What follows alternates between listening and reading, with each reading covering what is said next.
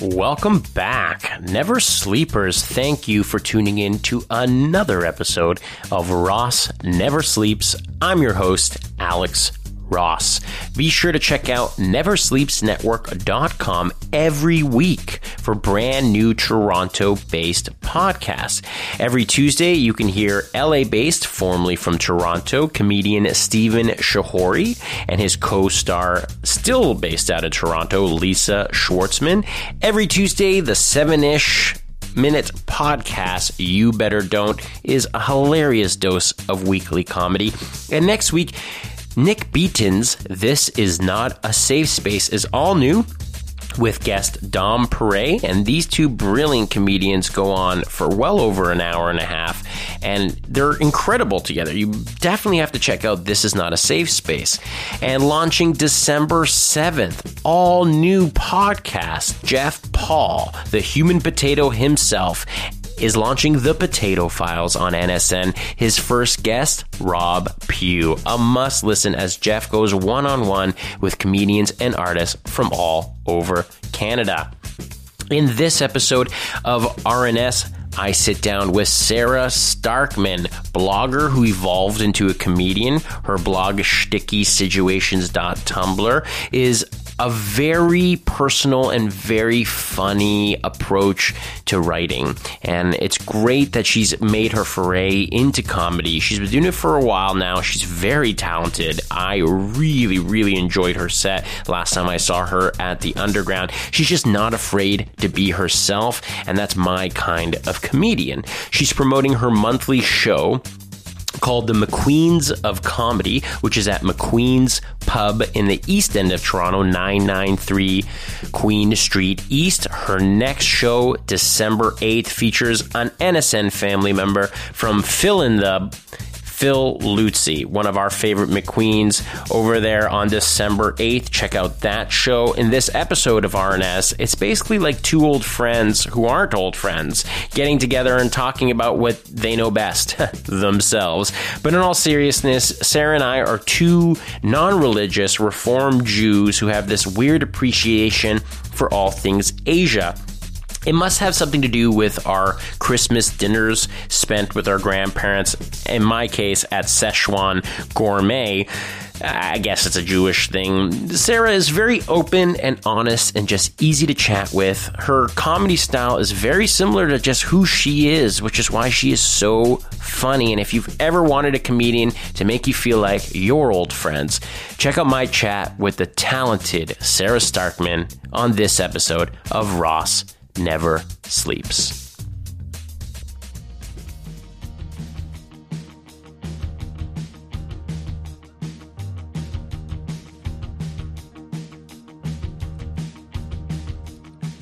Pretty sure someone said to dish it out you must take it in. Don't know who's teaching this, but I'm not listening. So you live in the beaches? Have you always lived in the beaches? No, it's been a year and a bit. Okay. Is that your first transition to Toronto? No. So- I lived in Leslieville before, Okay. but then crackheads moved into my basement and robbed us blind. So we were like, maybe safety and security is good. I actually can admit that I've had that feeling when you come, not here, but to an apartment that has been stripped bare by people. Not even your apartment, just like you open up all your drawers and you're like, yep. Or like later on you walk around and you're like, yep, they took that too and I didn't realize it till now. Ugh, it's the worst. They went through my underwear drawer. Like, it's just so invasive. So you moved from Toronto, like, I mean, from your act, I understand you have Eastern European Jewish parents. So similarly, I'm a Jew from Thornhill. Okay. So I always ask, are you from Toronto proper? Are you from the burbs? Are you from one of the hills? Are you from Montreal? The hills, it makes it sound so glamorous. But that's what it is. Kind of is. Yeah. Forest, And especially. as glamorous as it seems on, like, say, the television show, is just as glamorous as it seems when you're there. Like Kiva's. But it's not. Yeah. No, it's shout not. out to the hard bagel lovers. No, I'm from North York, and then I went to school in Montreal, and then I went and lived in England, in London, for a couple of years. And then when I moved back, I was like, Leslieville's cool, you know, quirky and covered in crackheads, and then out to the beach we went. So you moved to UK, met your now fiance, Right. and convinced him to move to Canada with you. It was an easy sell. He never planned to live in England for too long. Oh, great. Yeah, it was very easy to get him over, and then he came over here and was like, I love this. Look No at how way. big my fridge is. Yeah. Okay. What are his like comical kind of day to day? Like, I'm in Canada now. You know what? He's traveled all over the world. So it was a very somewhat easy transition because culturally, I mean, it's not as strange as when he was like backpacking through northern China. Right, absolutely. It's more being exposed to a Jewish family. Like he'd never had a bagel before. Like, you just never had like dense bread baked over fire. But like, but boiled and then baked. Right. Boiled right? and baked. Maybe the boiled in difference. honey water. And then baked. So he'd never had a bagel.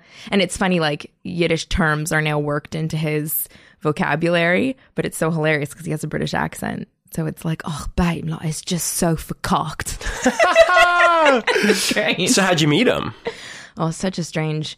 Long and short of it is he was living in Australia and a girlfriend of mine was there too. And I saw a picture of them together and I wrote on the photo and was like, hubba hubba. And she was like, you guys would actually really like each other.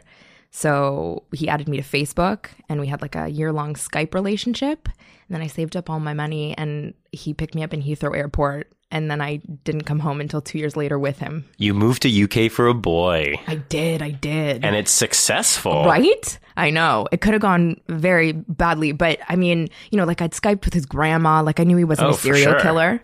I always Skype with their grandmother first. That's the move. That's a good way to know. Absolutely.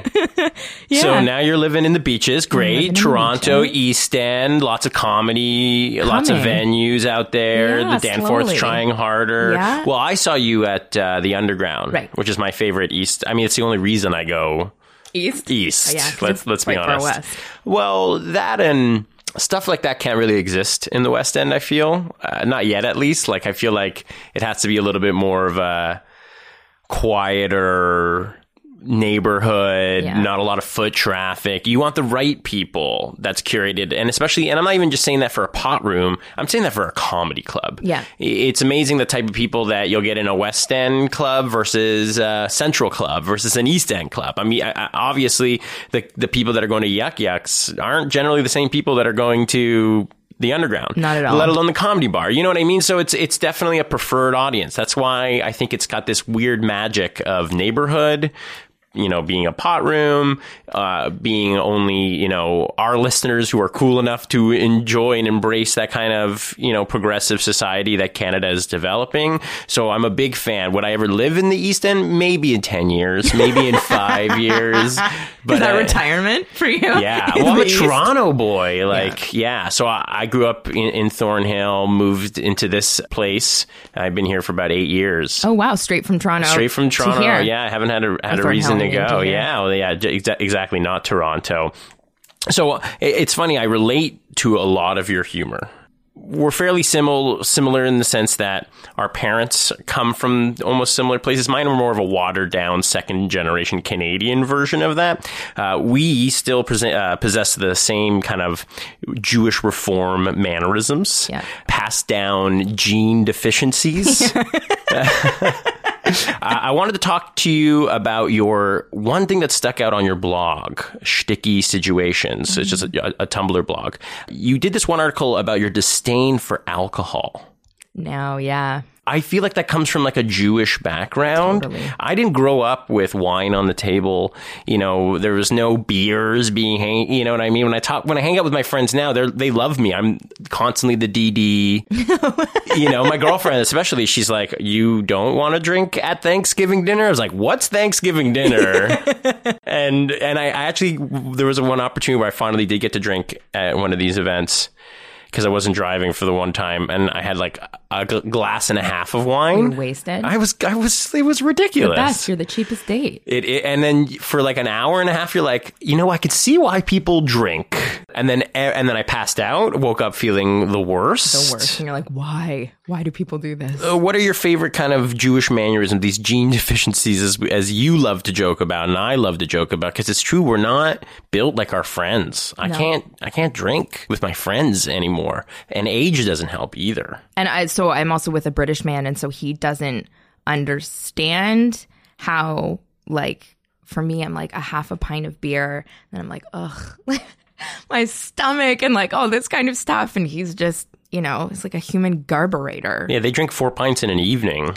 And no that's problem. That's like 32 pieces of bread. I found that out recently. Yes, that's what I wanted to talk to you about. You have this amazing line, something along the lines of chewing is just better than sipping in general, in reference to, like, I personally would rather I like dinner and then I like second dinner. I don't want to have dinner than drinks. Doesn't make sense. Hey, do you guys want to go for dinner and drinks? I was like, how about we go for dinner and then we'll go dance or like party or something. And then 4 hours later, I'll be hungry. Exactly. Like, let's go hit a diner. Totally. So I like that. Chewing is better than sipping in general. 100%. That is like, I feel like people now that pot culture is becoming more, apparent in our lives. Mm-hmm. People rather just like go to a restaurant, maybe smoke a joint before, smoke a joint after. If you're adding wine, if you're adding all this beer, I just don't understand how you can consume that much extra. Like, I can't have a whole steak and a glass of red wine. Yeah, no, I just pass out. What are your kind of food tendencies? What are your, how do you... Human pack woman, just pack womaning my way through life. Like, what are my weaknesses in terms of food? Oh, everything. It's horrible. No, bagels. It is my biggest weakness. And it's so hard because if you ever try, I have one blog actually because I had this moment where I really wanted to try and cut back on gluten and dairy because it is so hard on your system. And I'm such a like sensitive little Pollock that like I'll just get like itchy and fat if I eat like 3 bagels or like I smell them. And then I realized everything delicious is like some sort of combination of bread and cheese. Absolutely. Everything. You're a pasta lover. I do love pasta. I love everything. Yeah. I'm so not just, and I love to cook as well. You can eat cheese and dairy? Like without... Like, I can't. Like, I call it having a Jewish stomach. Like, I cannot consume it. It's like the quality and the quantity. Absolutely. But come on. If I see a cheese plate, I don't care if it's quantity or quality. Yeah, you know what I mean? Yeah, you're going to put out some brie and crackers, it's over. Yeah, some jelly. I'm into the spicy jellies now that go on cheese and stuff. Delicious. I'm a finger food guy. I like little bites. Nosh. Yeah, noshing, or we always called it picnicking in my house. Just grab every little thing from the fridge, throw it on the counter, and then someone would walk in and be like, started a picnic? All right. We're into best, this. Yeah, right? absolutely. That's my favorite part of traveling is like cleaning out the fridge and the cupboards before you leave. That's our Passover. Yeah, exactly. Exactly. Instead of burning it, though, just like consuming it. Burning it? Do people burn it? But that's for Passover. You're I didn't supposed realize to you take, burned it. which is very wasteful. Mm-hmm. But I guess back in the day, in the desert, didn't matter. But they took all the stuff and then they just like lit all the bread on fire. I know, for people who have a holiday that are worried about 8 days of oil lasting and then just going and burning all their bread, their leavened bread, like 5 months later. We're a bunch of weirdos. So your UK non-Jewish boyfriend's now like having like Hanukkah dinners or like Friday night dinners. Is that the shtick now for you guys? It's he's really embraced it and Good. really loves it. That's fun. I think that's what's important, right? As long as they're open to both each other's traditions and all that kind of stuff. Is your mom a good cook? I'm a better cook. Oh. I hope she doesn't listen to this. No, she knows. She probably will be listening to this. She totally will. I'm telling all of her friends. Yeah, she's not bad. She doesn't have a passion for it, I think, which is where the sort of like that je ne sais quoi that makes a dish really special sort of lacks. Sure. If you don't have a passion for it. Yeah, that je ne sais quoi my mother lacks is called spices. Marination. My mom didn't know what a marinade was for years. My family's, I kid you not, afraid of garlic. No. Yeah, like it's like a common conversation to how like dinner, someone will be like, guys, this tastes really weird. What is that? I was like, oh, this is really delicious. Did you put garlic in this? That's it. It's garlic. I know you guys trying to poison me. I was like, I think you guys have confused garlic. Jewish vampires. Yeah, serious. Oh, Maybe we are you pale are. enough. Yeah, absolutely. And some of us have gone way older than we ever expected. So who's hosting the dinners in your family? Are you able to do the full family dinners? No. So sometimes I help my mom, but it's also so it's kind of sad. We have quite a small family, and a lot of our extended family has passed on. So it's usually dinners with close family friends. Great. Which is So- better. It is. Let's It's be really nice. honest. It is. It's really nice. I mean, prefer those people. it would be nice if my grandparents could be there, but they can't. No, they can't.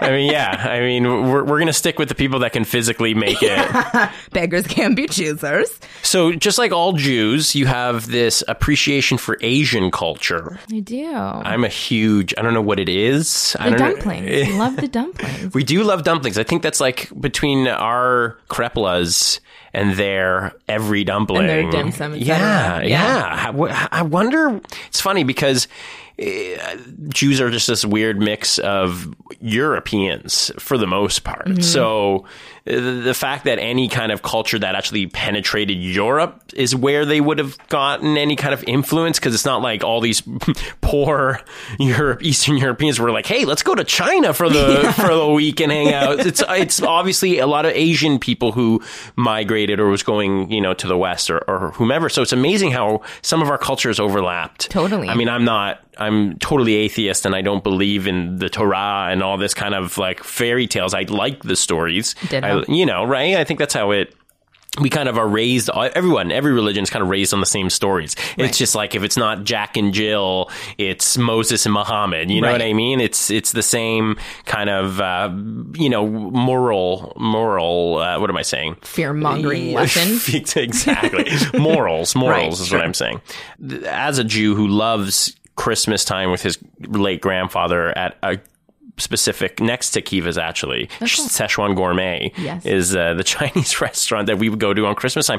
You have recently traveled throughout Asia. You were saying your partner is Asian traveled, He is Asian travel. right? Did you? And you guys recently, I think, on your engagement trip of sorts, you went to Kyoto, you went to Tokyo, you were all over Japan. Yeah, we just did Japan. I want to say that this was not an engagement moon, because I feel like that's just such a horribly privileged thing. People are like, we haven't, it's awful. But I didn't know that he was going to propose to me. It was a big surprise. We just did. It was our 5-year anniversary, and we hadn't gone on a trip in a while. And we both love to travel, and we got some cheap tickets, and we were like, let's do it. Is there those flights that were like under $700? There was like these flight sales that were YYZ. going. Yeah. I love that stuff. I actually went to South Korea. I went to Seoul Cool. for $467 Stop. round trip. But were you flying on like a Russian propeller jet? You know what? I was actually flying the Russian propeller jet. That was the only stipulation. caveat. Yeah. No, I was on Delta. Cool. Yeah, And it was great. and I had the whole row to myself. It was a huge plane that I guess they just couldn't get rid of seats. And it was a Best. November flight. It was off season. And I mean, I could go to Seoul every day. Like, went alone? I did. I was single at the time. Impressive. It was, traveling alone is the best. I'm sorry. As much as I enjoy traveling with my partner, with my friends, I get immense joy being in somewhere foreign, completely by myself. It's like a choose your own adventure. Totally. And it's like, am I going to eat this? Am I going to get sick? Am I going to drink this? Am I going to meet people? Well, that's the thing. When you travel alone, it really pushes you to Do stuff. go outside of your comfort zone, maybe more so than you would with having somebody else by your side, for sure. But we just went to Japan. I'd like to go to Seoul as well. I've heard really good things about South Korea. Well, Japan is on my bucket list. Oh man, you have to go. It was I've done quite a bit of traveling, but I've never been somewhere as far or culturally different, I guess, than Japan. Just the whole time I was like, we're on the other side of planet Earth. Like, it was just mind-boggling. No, to it me. feels like you're on another planet. Yeah. Oh, yeah. Especially. I mean, I'm sorry, I can't compare because I I haven't been to other places in Asia, but yeah, Japan was just another world. I thought you were going to say, I can't compare because I haven't been to Mars. Well, I haven't been there either. I don't really have an interest in going to Mars. Too hot. 14-hour flight was long enough. How long is the rocket to Mars? The rocket to Mars? Probably actually quicker. You want to go to Mars or Tokyo? Yeah, right. What's That's faster? going to happen. I and it'll probably be cheaper to go to Mars. So, what were your biggest standouts from Tokyo, from Japan? What were the biggest culture shocks? Did you gig at all? Did you drop in an open mic or anything? I wanted to. It was just bad timing. Like, they have expat open mics, and because in Japan they really like. You're in Tokyo, which is like a big main city, and most people don't speak English, which I actually really enjoyed. It was really nice to have to like mime and do these sorts of things and work a little bit harder. And I don't know, it was really kind of nice, and learn a bit of Japanese. We stayed in this area called Shimokitazawa, which is sort of like a hip, artsy kind of neighborhood. And there was actually an expat open mic, but it was 2 nights before we got there. And so I didn't get an opportunity, but it was okay, because I felt like it's sometimes nice to take a little break and just sort of soak everything up and let it sort of inspire your humor later. Yeah, which it ended up doing. There's something about traveling for sure. When you're gigging, and especially in a city like Toronto, where you're able to play, a dozen clubs a month, spread around, you kind of forget like, oh, I could go to Montreal for the weekend and maybe do some spots. But when you're in a country like Japan, you're like, oh, my blinders are wide open. Like, How do I absorb all this so I can go home and be like, this is so going into my act? Totally. What were some of your observations? The streets are immaculate. Like, they are so clean. There's no litter anywhere, but there's also no garbage bins. So I don't know what everybody does with their rubbish. Because it's not like they're super eco. Like, it's not like they give you things in mason jars and then you bring them back, and you know what I mean? Which I thought was really strange, because in Israel there aren't many garbage bins, but that's because they're worried there are going to be bombs in them, which I don't think they have that. I don't know why there aren't any garbage bins in Japan. I just had like a satchel full of crap all day. It's a very minimalist society. Yes, that is true. That is very true. Which is amazing. Yes, it is amazing. They are very futuristic in a lot of aspects, which I found really quite interesting. But it's just so strange. They love playing video games, and they're very into, the games that you play at like an arcade or like at a fair where there's a claw and you try and pick up like a little toy. Sure. Claw game? Yeah, I guess, sure, when you were like 8. Right. But it's like a thing for adults to do. And you see like these adults like dressed up like Super Mario, like walking home with a big bear. Like they just came from the eggs. I don't know what they do. For a minimalist society, I don't know where they're storing all these little trinkets that they're finding. In the machines. That's actually their garbage bins. You didn't realize that, yeah. And then it just keeps like it's just a That's cycle. Right. It's recycling. And they just drop them off That's later. Right. You get to play by throwing in an item to recycle, and then you get to pick up a cleaner version of what you're working with. That would be nice if that was what it was.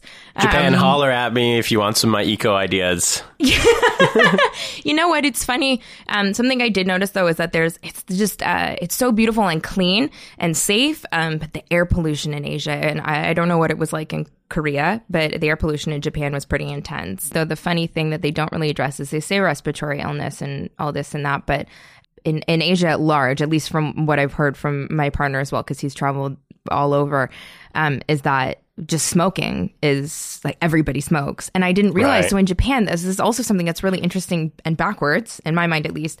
You can't smoke outside, but you can smoke inside. And there's no like babies are just chilling and someone's just puffing away. It was very reactionary, I felt, and quite strange considering how progressive they are in so many Well, that's ways. just it, right? You're like, something's wrong about this situation. How can you guys be so electronically advanced, technologically advanced, and yet something as simple as smoking, which we know what it does to, and you live in you're already having issues with pollution. Yeah, that's kind of weird. I mean, you also have to give it to Japan. They know how to enjoy life. Totally. Oh, and that's, do they have, is it also vending machines everywhere? Not so much in South Korea. Okay. I'm assuming that that's like a very Japan thing. Well, I was thinking like it's so nice because you're like, oh, I'm so thirsty and I haven't seen a store in ages. Boom, you want beer, you want water, whatever, it's right there. And then like $4 packs of cigarettes, which is another story. But I was saying to my partner, like, why don't they have these in Toronto? And he's like, because they bloody rob them all. And I was like, good point. Oh, see, that's the cultural thing. Totally. We can't have nice things. No, we'll just destroy them. Oh, that's so upsetting. I know. Because it's like, you want cool things. You want to complain that you don't have nice things. And then, yeah, because even with like the Toronto sign recently in Nathan Phillips Square.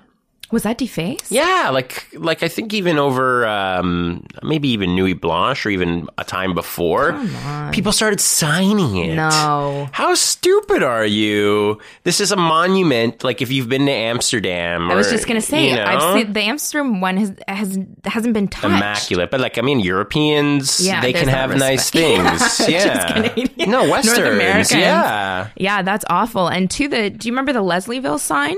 So it's at Queen and Jones. There was quite a famous one. I don't know if it was Charlie.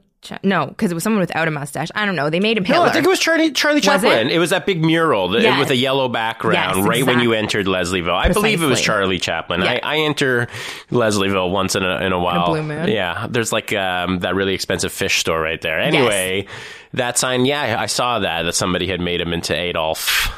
Good old Adolf. They Yeah. defaced it time and time and time again. So they recreated the mural. And now it's something different. And it's a man with like a profile. And I guess they're just hoping that they don't like put a swastika on his arm or something ridiculous. And the funny thing is, it's definitely, my first thought is this is not like some white supremacist person that's going out of their way to make, you know, A statement. a statement. You're just making Charlie Chaplin into Hitler. It's like an easy bit. It's an easy bit, low hanging fruit. So it's not like some white supremacist. Like Some stupid, Yeah. drunken 20-year-old thinks That's he's it. hilarious. I mean, I'm sure his friends think he's pretty funny too.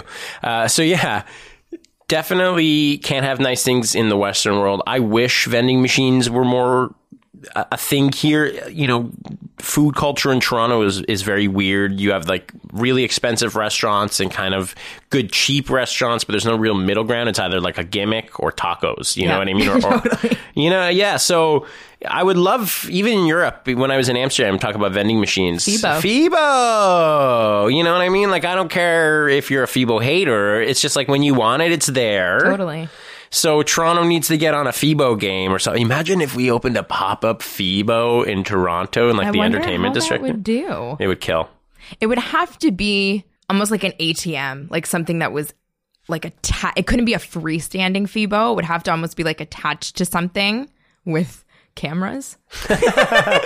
Well, you know, when I was in a FIBA way late than I should have, and my buddy who lived in Amsterdam, he's like, okay, you have to do it. Like, just go and bite the bullet. Literally, they taste like bullets. So when I went in there and I was looking at which one to pick out, a human hand went and put a fresh one in. It was like 4:30 in the morning. And I was like, oh, there's just people here. And I think that's more security than anything. Like, you always have to have at least one human in a FIBO, even though it's meant to look like no humans are there. Totally. So yeah, I think Toronto could pull it off with at least a couple human and bodyguards. Let's do it. I know, right? We'll open up like a Japanese FIBO. We'll cross all of the things that the Western world misses out on. Totally. I'm into it. So what other food experiences in Japan? You went for sushi? So that's also something really funny too. So I love sushi, and there's just no shortage of it in Toronto. And I didn't realize that this was something that we've almost culturally appropriated and then like blown out of the water over here. Everyone loves it, but it's not like a thing in Japan. It is. It's a thing. It exists. But you're either eating Spam sushi, also a thing, or it's quite an affluent dish. So you're paying a lot of money, Right. and it's really quite expensive and very like shishi, and it's a special occasion, or you're just balling, or it's like crap. Like, it's hard to find. It's true. And here it's the same way. I mean, in the Western world, again, especially in Canada or in Toronto, we're very landlocked. Mm-hmm. You know, there's no fresh, ahi tuna like coming up on our shores. So we have to get everything frozen from Japan. So I would assume that it would be super expensive from the source, no question. Did you ever manage to go into like one of those cheap kind of assembly line ones where they have the mechanical ones kind of pulling out and you can like choose your price by the color? No, I don't know why. We ended up doing, we went to Tsukiji Market, which is the famous fish market in the south of Tokyo. And it was the freshest, most incredible maki I've ever had in my life. And my partner's not a huge sushi fan. And he was like, this is out of this world. We mostly stuck to, we had a lot of ramen, which was out of this world. Amazing ramen. I bet. There was a lot of fried stuff. Like I didn't realize that fried chicken Huge in Asia. Huge. It's better in Asia than it. I'm a Southern guy. I love barbecue, love good fried chicken. We make fried chicken here, but Asians, I mean, again, it's that perfectionist thing, especially when it comes to cooking, especially when it comes to ramen, the perfection of the noodles, the broth. They cook, they make the noodles from scratch, right? That's also something I really love. They do a lot of open kitchen, so you really see everything and how clean everything is and how fresh everything is. And that's why there's less waste. Oh, less waste. And also, I think I didn't see one overweight person. Not one. And I don't know if that's completely subject to dietary reasons, or I've also heard that it's a cultural thing, that it's a bit shameful to be overweight. They also are proud and they involve exercise. It's a pride thing to be healthy. Mm-hmm. In your day-to-day work. If you work in a factory, if you work in an office. They do like on construction sites, they do about half an hour to an hour of like stretches and movement as a company altogether, which I thought was really beautiful. That would never happen here. I know, and it's a cultural thing that has obviously taken them, thousands of years to develop. True. And here we're very, it's funny. I talk to like people that are in Europe or even in Asia, and the discussion about introverted, extroverted doesn't really come up a lot. I'm not saying that there aren't introverts or there aren't extroverts. I think in a Western culture, people are more like, yeah, I'm very introverted. I was like, no question that you're introverted on your own belief, but there's also a lot less people, like there's a lot shittier experiences here that we're not embracing, like work, whether it's in... You just mean like we're more insular? Where the other cultures are not. Like if you go to South Korea, you don't eat alone. Like eating alone is almost a shameful thing. You have to go and eat with your group of friends. Like a table of 4 people is kind of the standard. Like you are encouraged to make friends, to go do social activities. And when you speak and you're in a group, you tend to eat more slowly and enjoy what you're eating and all those kinds of sharing. Things. Yeah. It's a cultural thing. Yeah. Community-based. Exactly. You're meant to go out with your neighbors. It's like you don't kind of just communicate online, and their technology, it's in your face, and it's still a social aspect. Yeah, everyone's on their cell phone. Who isn't on their cell phone this day and age? I admit that I am too, but they have this ability to either use that technology to help socialize, or stuff like food, stuff like these social interactions that are just more encouraged. Here, it's just like, I have a lot of friends that just rather have a quiet night in because they, not to say that they don't have lots of friends. It's just, you're not able to just go out and meet random people easily in this city. Mm-hmm. It's hard to pick up people in this city. It's always been said that Toronto's not an easy city to just walk up to somebody at a bar and meet them. I guess so. I'm just really outgoing and I like to make eye contact and smile. And when I was dating but I would just go for the gold. Like I had a gig the other night and I got there embarrassingly early and I made friends with the guy next to me. I made friends with the bartender, but I mean, the bartender was probably working for his tip and the guy next to me was from out of town. So maybe that justifies the whole experience. But no, we can be more of a cold, insular type of culture. And I find that it just takes a certain person to maybe change that or make that different, only from the perspective that I don't think if I hadn't initiated conversation with the guy next to me, he probably would have been on his phone for the rest of the evening. When you're gigging and you're dealing with different types of audiences, this is the best way, I think, to transition this kind of subject. How often are you dealing with clubs that everyone's completely focused on you? Or how many times are you kind of reeling as many people as you can? Or how many times is it just like, wow, this is just like a bar that I'm performing in? Wow, it really depends. I find, and this is, might sound strange, I find that there have actually been a handful of shows where I felt that the audience was kind of all over the place, or they're talking to each other, or you know what I mean? Like they're just not that interested in what's going on in front of them. And then I get on stage and start telling jokes and they pay attention. And I don't know if that's just because I'm loud or I have a big smile, or it just takes a little bit of time to prove yourself to them. I found that it's not that bad. I did a set though at an open mic last week, and I was the only woman, and that's fine.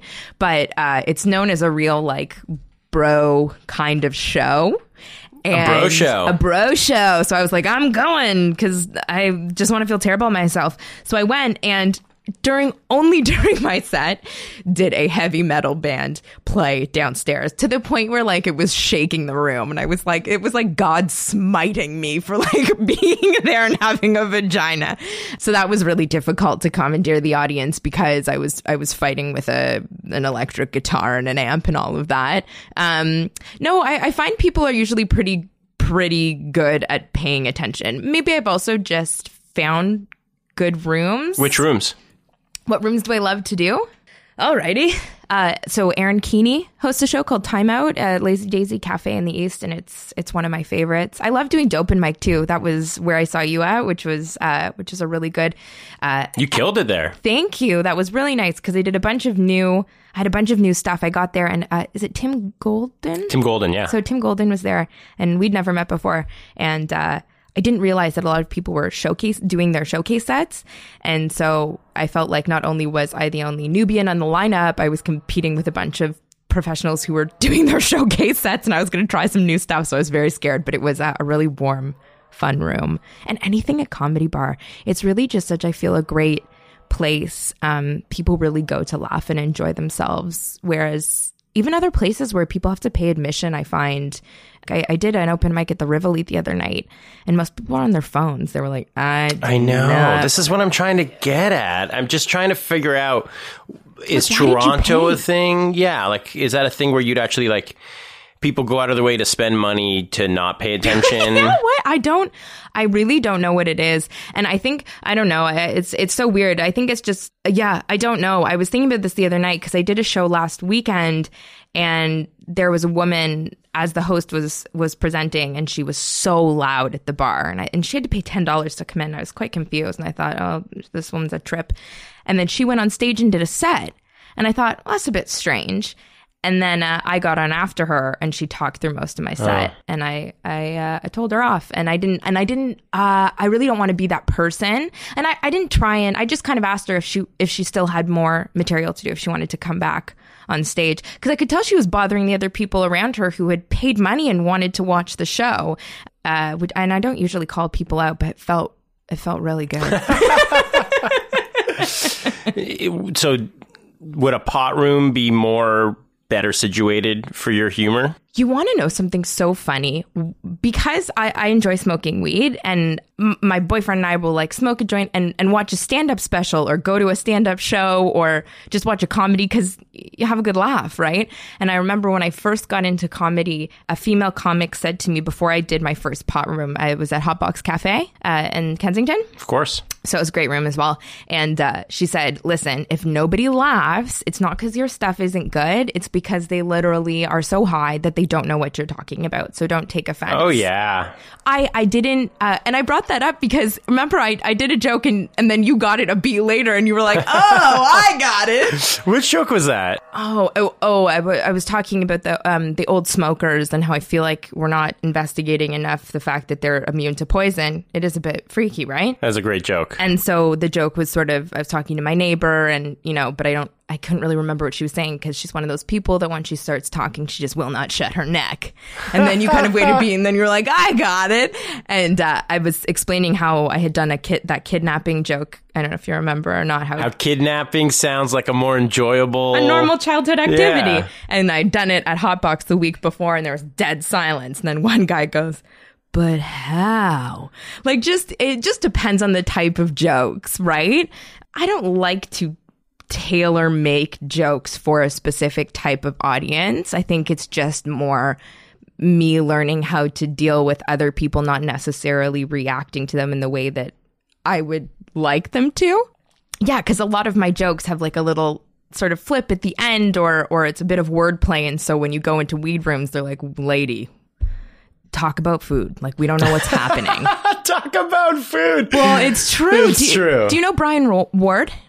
I know the name. So he's a wonderful comedian, one of the nicest guys I've met in comedy yet, and he does a lot of food-based jokes. I think he likes smoking pot, and I think, you know, that's where these jokes derive from. So he's often said to me he does really well in pot rooms because he feels like he's giving them what they want, that they're all kind of on the same level, which I think is sort of the hook. That's sort of like his niche. I mean, he's hilarious when you're sober, it doesn't matter, but that's probably why he feels comfortable there. Whereas I don't think it's necessarily the space for me. So I was really quite chuffed that my set did so well at Dope and Very Mike. well. Yeah, thanks. You listen, it takes kind of a stoner observation once in a while for a good comedy bit. Yeah.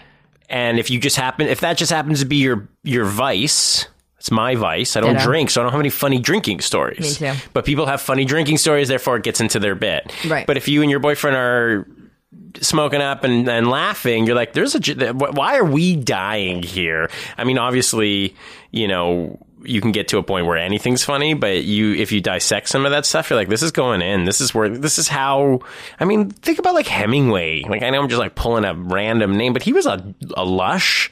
You know what I mean? There's drinks named after him. You know what I mean? Like, but we admire his work because it came from that place. Yeah. You know, even Mitch Hedberg to me is like, right? Like it's this wordplay that you're talking about. And sometimes things are, even the simplest things we find funny or say them differently because we're a little inebriated or because of our vice, and therefore we have great bits. But I want to talk more about your wordplay abilities because you're a writer. It seems like you were a writer first before you did stand-up. Yeah, way before. So way before. I kind of did some research. You were doing some corporate writing and copywriting kind of stuff. And then you're like, fuck it. I got to start doing my own blog. Shticky situations. Emphasis on the shtick. Exactly. I love it. I peeked through some of that stuff. It's not my favorite medium, hence why I do podcast. Mm-hmm. So writing obviously was like a form of paying the bills. Shticky situation is helping you kind of work on your comedy. Did you ever think that you were going to become a stand-up? Did you ever think, or people are like, you're funny writing, you're funny in person, go try it out? That's kind of what happened. I went to performing arts school, and I realized this the other day, like comedy's always been a really big part of my life. I have a funny family, but just stand-up in general. Like I went to a stand-up show before, or a professional stand-up show before I ever went to like a concert. Like I went to see Jackie Mason when I was like 7. You know Jackie Mason? Of course. Okay. I probably saw him when I was that age too, because that's what your parents did. Exactly. So I grew up with all of that, and Reiner and Brooks and all you know, Robin Williams and all this kind of stuff. And so there was always that shtick, but I hadn't really harnessed it. I couldn't have imagined that I would do stand-up now, because as much as I love to like dance and sing and perform, I never wanted to have the attention on me. I didn't want the spotlight. It made me really uncomfortable. So I sort of went to the back end of the arts and was writing. So I did a lot of editorial, like I wrote for Condé Nast Traveler and Cosmopolitan and that kind of stuff, a Groupon, the way I was figuring it out. So were they. Yeah, exactly. And then I started writing this blog, and I couldn't figure out how to gain traction because the internet's so vast, right? And my girlfriend was like, you just need to grow some and get on stage, because that's the way people are going to see you, and that's the way you're going to plug your blog. That's funny, because it's usually the other way around. Hence why I started podcasting and having my comedic friends do shows.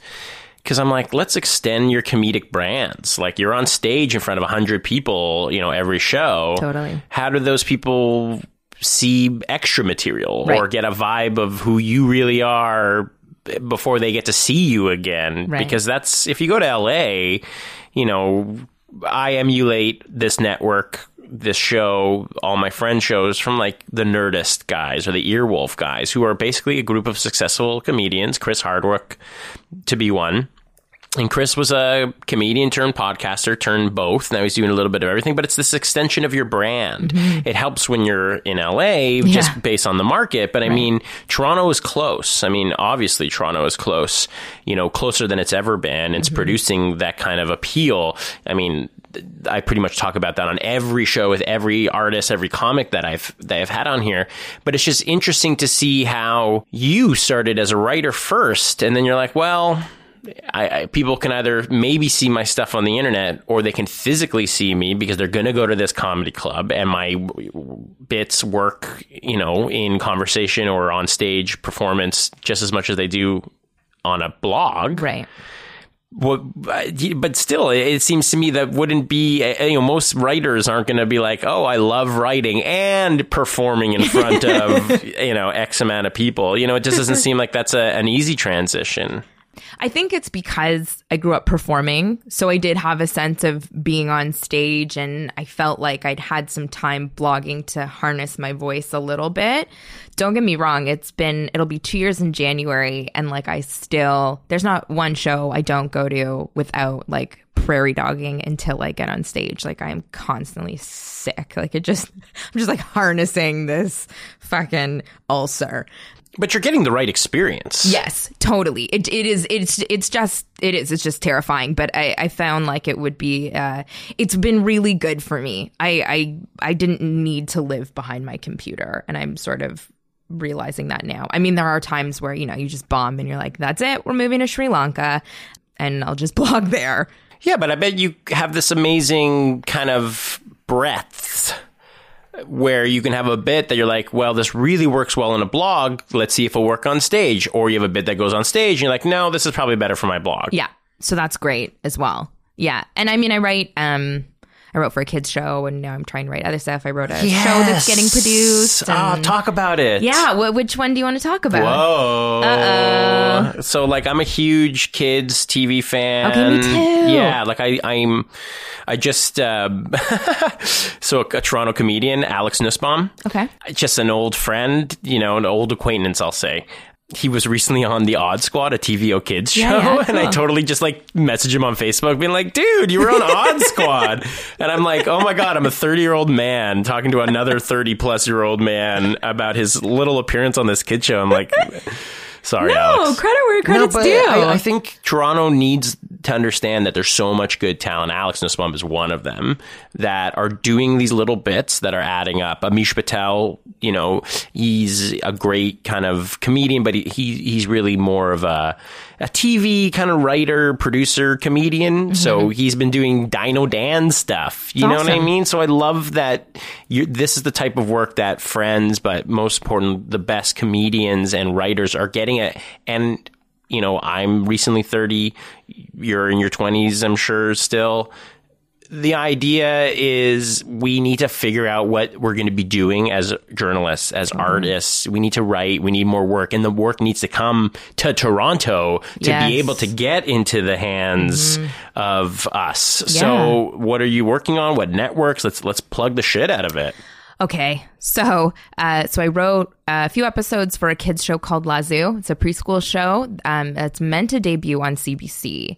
Caveat being the head of CBC Kids has changed 3 times in the past year and a half.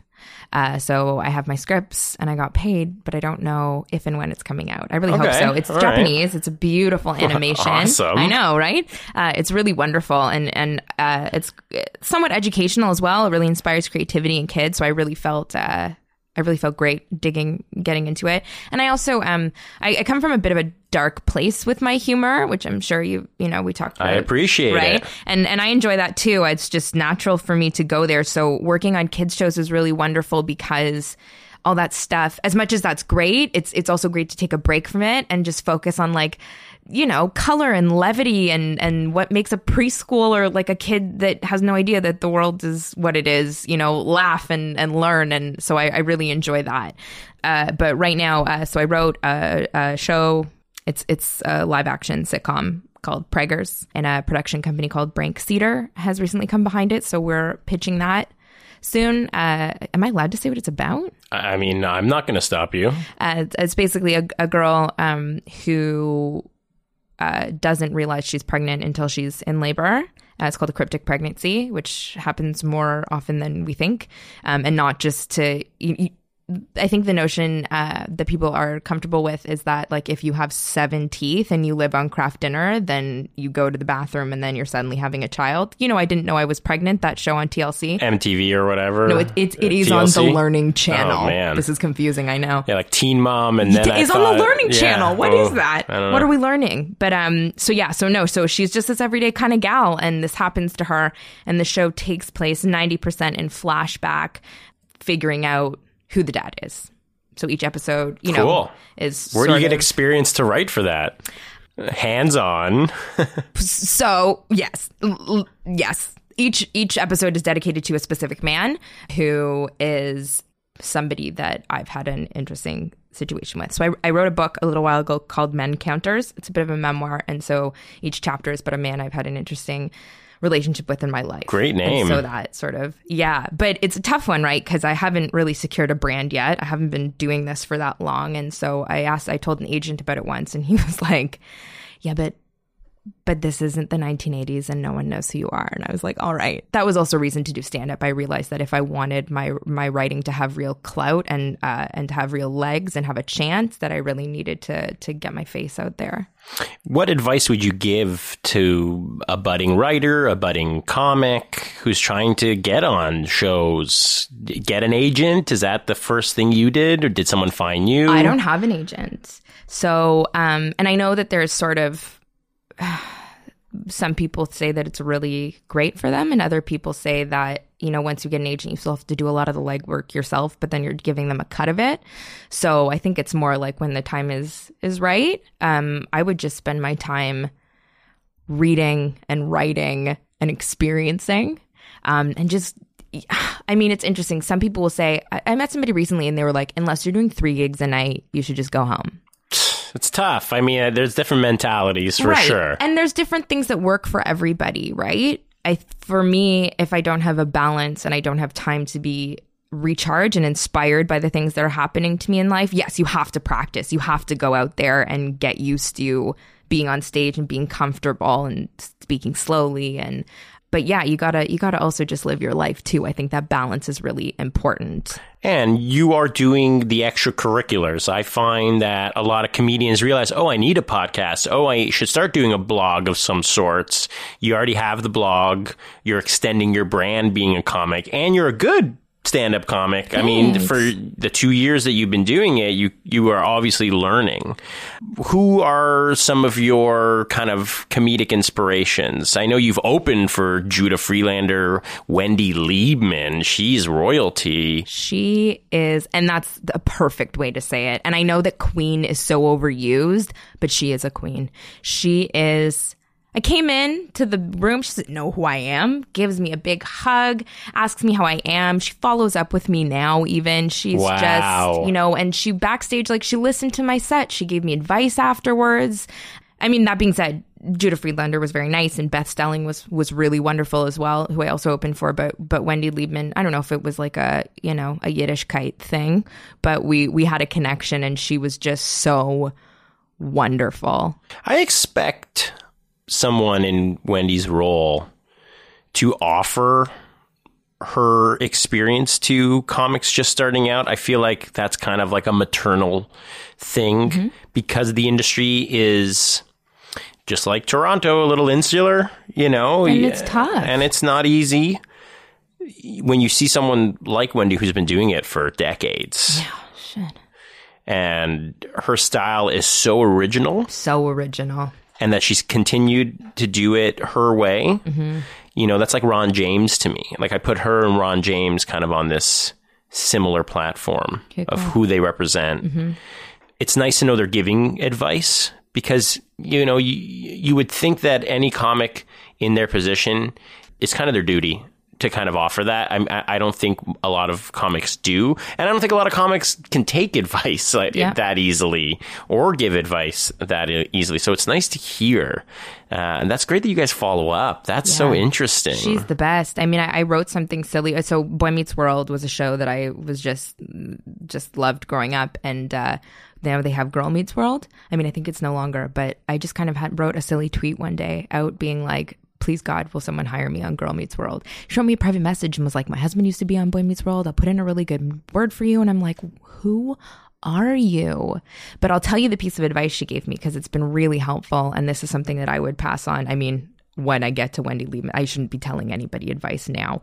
But she said, try one new joke for every set you do.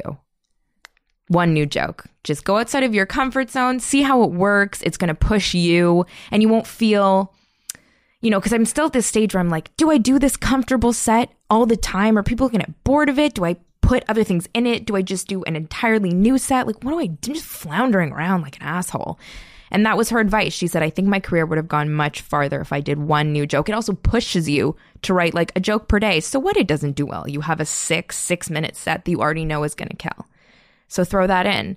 And it's been really helpful. It's pushed me to write more. It's pushed me to be less scared. And it's helped me surprise myself. I'll think of something on the bus. I write it down instead of sort of throwing it away or being like, I'll make this a bigger bit. Or I'll work this in when I have a relevant segue. I just do it. And sometimes it does great. And I'm like, this is the best, Absolutely. So that was been some really nice advice. So Wendy Liebman, she's a queen. Someone else that inspires me is Amy Schumer. I know she's like I loved her before she was a household name. Sure.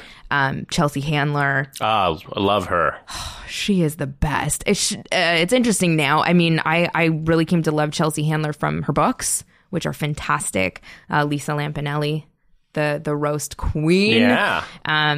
But I love like Louis C.K. and Bill Burr and I mean Robin Williams and Chris Rock are kings and like Mel Brooks. You're hitting all the high notes for me for sure. Yeah. Mel Brooks, no question. Oh, he's just I mean Joan Rivers, I loved her shtick. She was crazy but hilarious.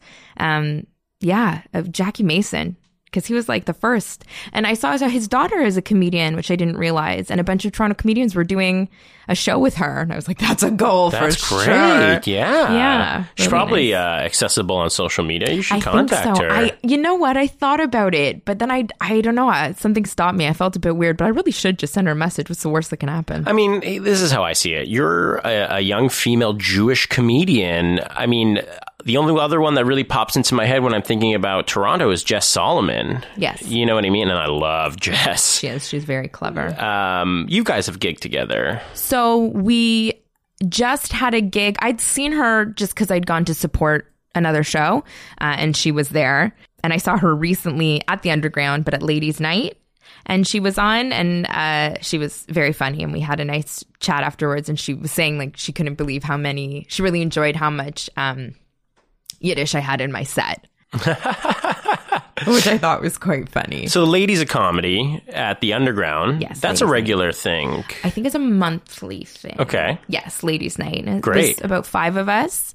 Yeah, it was nice. It's newer, so there wasn't a big audience, but it was just a really nice, supportive room. I mean, it's the best room for anything kind of remotely experimental. I know Ladies Night is far from experimental, but I mean, Joey, the owner, loves just supporting women in comedy, especially because Toronto does have a really good hub for, and I hate to say female comedians because it gets such a derogatory because they're all comedians. Yeah, they just happen to be female. Totally. But the fact is, throughout my travels, like of all the major comic cities, Toronto really does stick out with women who associate as women comedians. No, it is. It's really nice. And a girlfriend of mine, and if you don't mind me plugging this. Please. So my girlfriend, Jen Piasecki, she is a comedian as well and a very hilarious lady. And we are starting a monthly at McQueen's Pub, Queen and Pape in Leslieville. That might mean that you have to come east as well one day. Only if you two come back here and do another show. Of course. So it's at McQueen's Pub. It's called McQueen's of Comedy. And it's a monthly, the second Thursday of every month. Our first one is next week, which is really cool. We've made it like 4 McQueens and 2 McKings.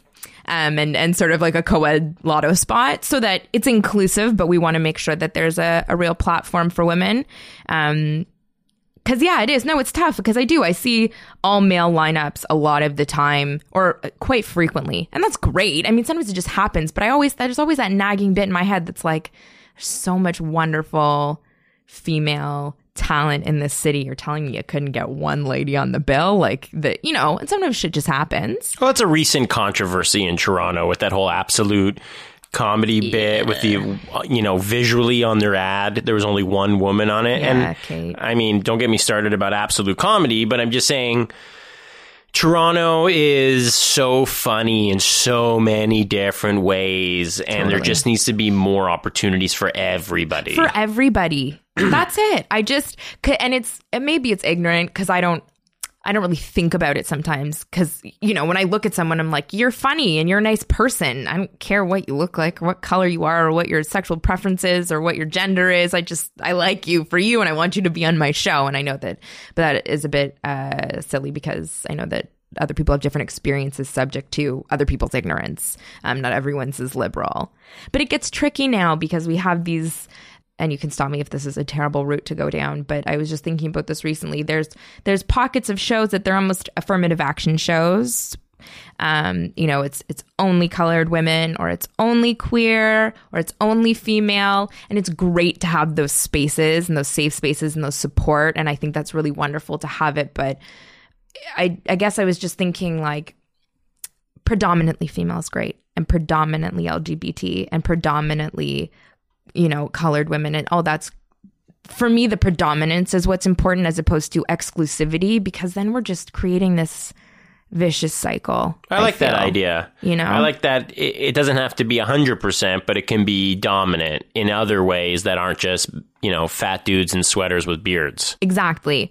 Totally. So, Crimson Wave, for example, it's a great show. It's been on for ages. It's predominantly female, but there's always at least one male act. West End Girls, etc., which I think at Church Street Comedy, predominantly LGBT. And that's fantastic. But there's also, I've done a spot there as a straight person. So I think that's what we maybe need to strive for more than exclusivity, because then you get resentment, right? I was denied a spot recently because I'm not of a certain XYZ. And I understood, but I felt a bit hurt because I thought, I know maybe this is a stupid white privilege thing to say, even though I identify as a minority. But, I would never tell you can't come on my show because of whatever you identify as. Yeah, it's almost oddly regressive. Yes. In a weird way. You're like, we're trying to support this to show that we're supporting it, but by not allowing anything else, you're kind of in a stalemate. It's almost weird. It's like you are benefiting, but you could also benefit more with the addition of, it'd be cool if Crimson Wave or anything. I'm not to say that they should all of a sudden let jokes that are not supposed to be in a safe space, but, is Crimson Wave all female shows all the time? So it's predominantly, but they always have at least one man. That's what I'm saying. Does it have to be just one to make it seem like they're trying? I don't know. Right. I don't know this comedy show that well. Right. It's not something on my radar. Mm-hmm. I know of it. Mm-hmm. And I appreciate anything that anybody promoting a safe space or a space where... my version of my safe space is a pot room. You know what I mean? I want to go to a pot room. That's where I find the things most enjoyable. Just like if I'm going to go to a comedy room, I'm going to be the most relaxed. So I understand having to want a niche or to expose a niche to gain an audience. But, ultimately, are you limiting yourself? Like how many comedians can perform in that space regularly that you're getting a good enough lineup that's going to keep that kind of show alive. That's how I think. Maybe a little bit too much of a producer, but where's the happy medium? How can I go to a show that I can support, whether it's people of color, LGBTQ, or an all women? As a man, I don't want to necessarily go to a woman for woman show. Right. Not to say that I wouldn't enjoy myself. No, of course not. But it's kind of not marketed to me. Right. So I have no interest in that sense. But if someone sold it to everybody with an underlining kind of representation of something, that would seem to me more easy to attend or easy for my brain to communicate that, okay, like I get it, that we need to feature more women in Toronto, which is 100%. holy shit we do, because Totally. the talent, I'm sorry, man, but like more and more women are becoming more and more funny in this city than you are. And it's an enjoyable thing for me, because when I do this podcast and when I do other shows, I'm always telling all my producers, more women. We need more female journalists. We need more, and not because I'm trying to like dominate or trying to expose that we're male dominant. No, but because there's no reason to not have them. Well, that's just it. Like, I mean, we're trying to remove that stigma that we don't want them. I just so happen to produce shows with tons of female journalists, but I want more, because I think they're smarter than I am. I think that the rule is, if you're a woman, you're generally smarter than I am. So that's how I look at it. If you're smarter than I am, I need you to come do stuff. I want to collaborate with you is my point. Well, yeah, but there's just all of these really hilarious insights. Well, listen, we make up half the population, right? Women listen to comedy. Like, there needs to be that. We need to be able to have that. Need to be able to resonate with all the other people. That being said, though, I think that there's a little bit of me that sort of realizes too, like, potentially these shows were produced from people who've had continual terrible experiences as a minority, as a queer person, as etc. So they were like, you know what, I'm going to make a show and it's just going to be for queer people, and that's going to be my audience, and it's going to be niche, and I fuck if it's exclusive. So from that angle, I kind of understand that. If it came, and there's some creepy shit, so I understand maybe, Crimson Wave was like, we're just going to make this predominantly for women, and that was sort of the angle they came from. So I guess there's something to be said from that, but I think that would be a nice shift, would be the predominance instead of the exclusivity, because I feel like if I did an all Jewish show, that there would be some feathers ruffled. Is that a weird thing to say? I don't know. I almost disagree. I would love you and Jackie Mason's daughter to go on tour. Oh, please. Oh but my again, God. why would you keep it exclusive? It would be so much more funny, especially Jews love non-Jews. Okay. People need to understand this, because in our own heads, we're like kind of alien. We all suffer from that crazy stomach disease called Judaism. And, we all, What's it called? yeah. But the thing is, like, we just have these, like, we're like a weird minority. Like, we're kind of not a visual minority, but we only really make 0.1% of the population in the world. It's this weird, just, it's so obscure to a lot of people, because most of my friends just when you meet people in and around the city, they're like, oh, you're Jewish? I never knew. I was like, it's not like I'm like, hi, my name's Alex, I'm a Yid, like, it's not You start like davening like on the spot. and I'm not, right? Because I'm not religious. It just happens to be a part of my ancestry. Of course. So to me, as somebody who can be surrounded by predominantly, like if I go back home to my neighborhoods and stuff and hang out with all my old, high school friends, when you finally leave that bubble and come to Toronto, you're like, oh, you guys are so much more interesting because you guys eat bacon on your cheeseburgers. You know what I mean? Like, I was never allowed to, I don't know, like, just like, it's funny when you leave your bubble. It's so much more enjoyable to hang out with the people that don't remind you of that bubble. Totally. So, I mean, there's something to be said about someone understanding your crazy family or identifying with whatever struggles you're going through, or all those kinds of things. But it's also really refreshing to be with, people have said, you're with somebody who's, my boyfriend is a goy. And so they're like, is that an issue? And did you ever think like maybe it would be easier if you're with someone who's Jewish? And again, it's the same for me. Like, I have a Jewish heart, but I'm not, I'm not a practicing religious person. So for me, it was more like, it's so wonderful that we have this hybrid and I can learn all these things from him. And he does things. I mean, he put butter on a bagel and cream cheese on top of it. And I almost fainted on the floor. But like, it's just nice to have that diversity and that different, he's so laid back, and like his mom doesn't call him 6,000 times a day. And I'm like, that exists? Like, you're not paranoid all the time. This is awesome. So it's so great funny to learn from each other like that. And that's just it. And I think that you just proved my point. I want to see an all Jewish or predominant Jewish show with somebody who kind of is the opposite. Because again, I'm bringing up Amish Patel because he and I talk about how he has an Indian upbringing and I have a Jewish upbringing, but they're so similar. Really? Oh, the idea, he was telling me that the idea to be culturally Indian is becoming more of a thing in the later generations. So we're like, you and I are culturally Jewish.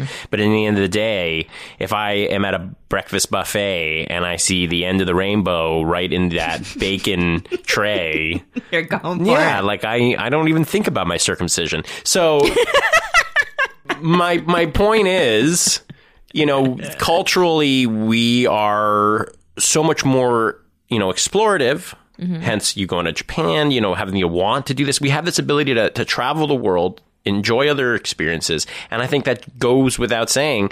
If you're going to have maybe a predominantly something show, you got to spice it up with the opposite. You know what I mean? Like how many, if I'm going to go see 10 comedians that are all from the same background, from the same life experience, how is that going to be fun? Right. So I want to encourage, sure, predominantly something. But then, yeah, exactly. Throw that spoke. You want something funny, though, just quickly to say one sort of jarring thing that happened in Japan. We went to Mount Fuji and we went to this like thatched hut village. And afterwards, there was just a bunch of little like kiosks, I guess, per se, for food. And there were a bunch of different dried mushrooms. And we were looking, and one of them was called Jew's ears. And I was like, well, that's just straight up racist is what that is. So I said to the guy, do you know this is really, really racist? He was like, oh, yeah. I don't think he had any clue what I was talking about. There was just like no registry, no remorse. But it made me slightly uncomfortable. They are totally on a different planet, though. Like I bet he doesn't even know what that means. Oh, not a clue. It was weird that it was written in English. It wasn't like I understood Jew's ears so in kanji. Funny. Yeah, right? Like somebody went out of their way to write this. To put the translation, just so you know, what is a Jew's ear? Yeah. It wasn't even like a Jew nose. You know what I mean? Right. And maybe that was the joke they were going for, and they got lost in translation. That's totally what happened. Well, Sarah Starkman, you have a lot of shows coming up. I do. Can we plug your socials, plug your blog? Yeah. You want me to do it? Absolutely. So I can. No, my blog is Shticky Situations. It's Tumblr, so .tumblr.com. Except if you type in Shticky Situations, I don't think you'll find anything else. I hope not. And my Twitter is Sarale, Sarale 87. I just went for like super Jewish. I decided at that moment in time, and now it's on my business card, so I can't change it. Yeah, and that's pretty much it. Well, thank you so much for coming on to the show. Thank you for having me. I'm excited to see your upcoming shows. The East End needs a lot more work out there, especially, I'm going to say it, female comedians doing some stuff out there. I mean, I think it's a great breeding ground. I know Sandra Battellini does a lot of shows out there. She's the best. She is the best. Talk about some local royalty. Yeah. Oh, man. Yeah. So catch Sarah in the East End, catch her in the West End, and the Comedy Bar. Lots of great shows. Thank you so much to Sarah Starkman for coming on to Ross Never Sleeps. You're listening to NeverSleepsNetwork.com. Sleep tight.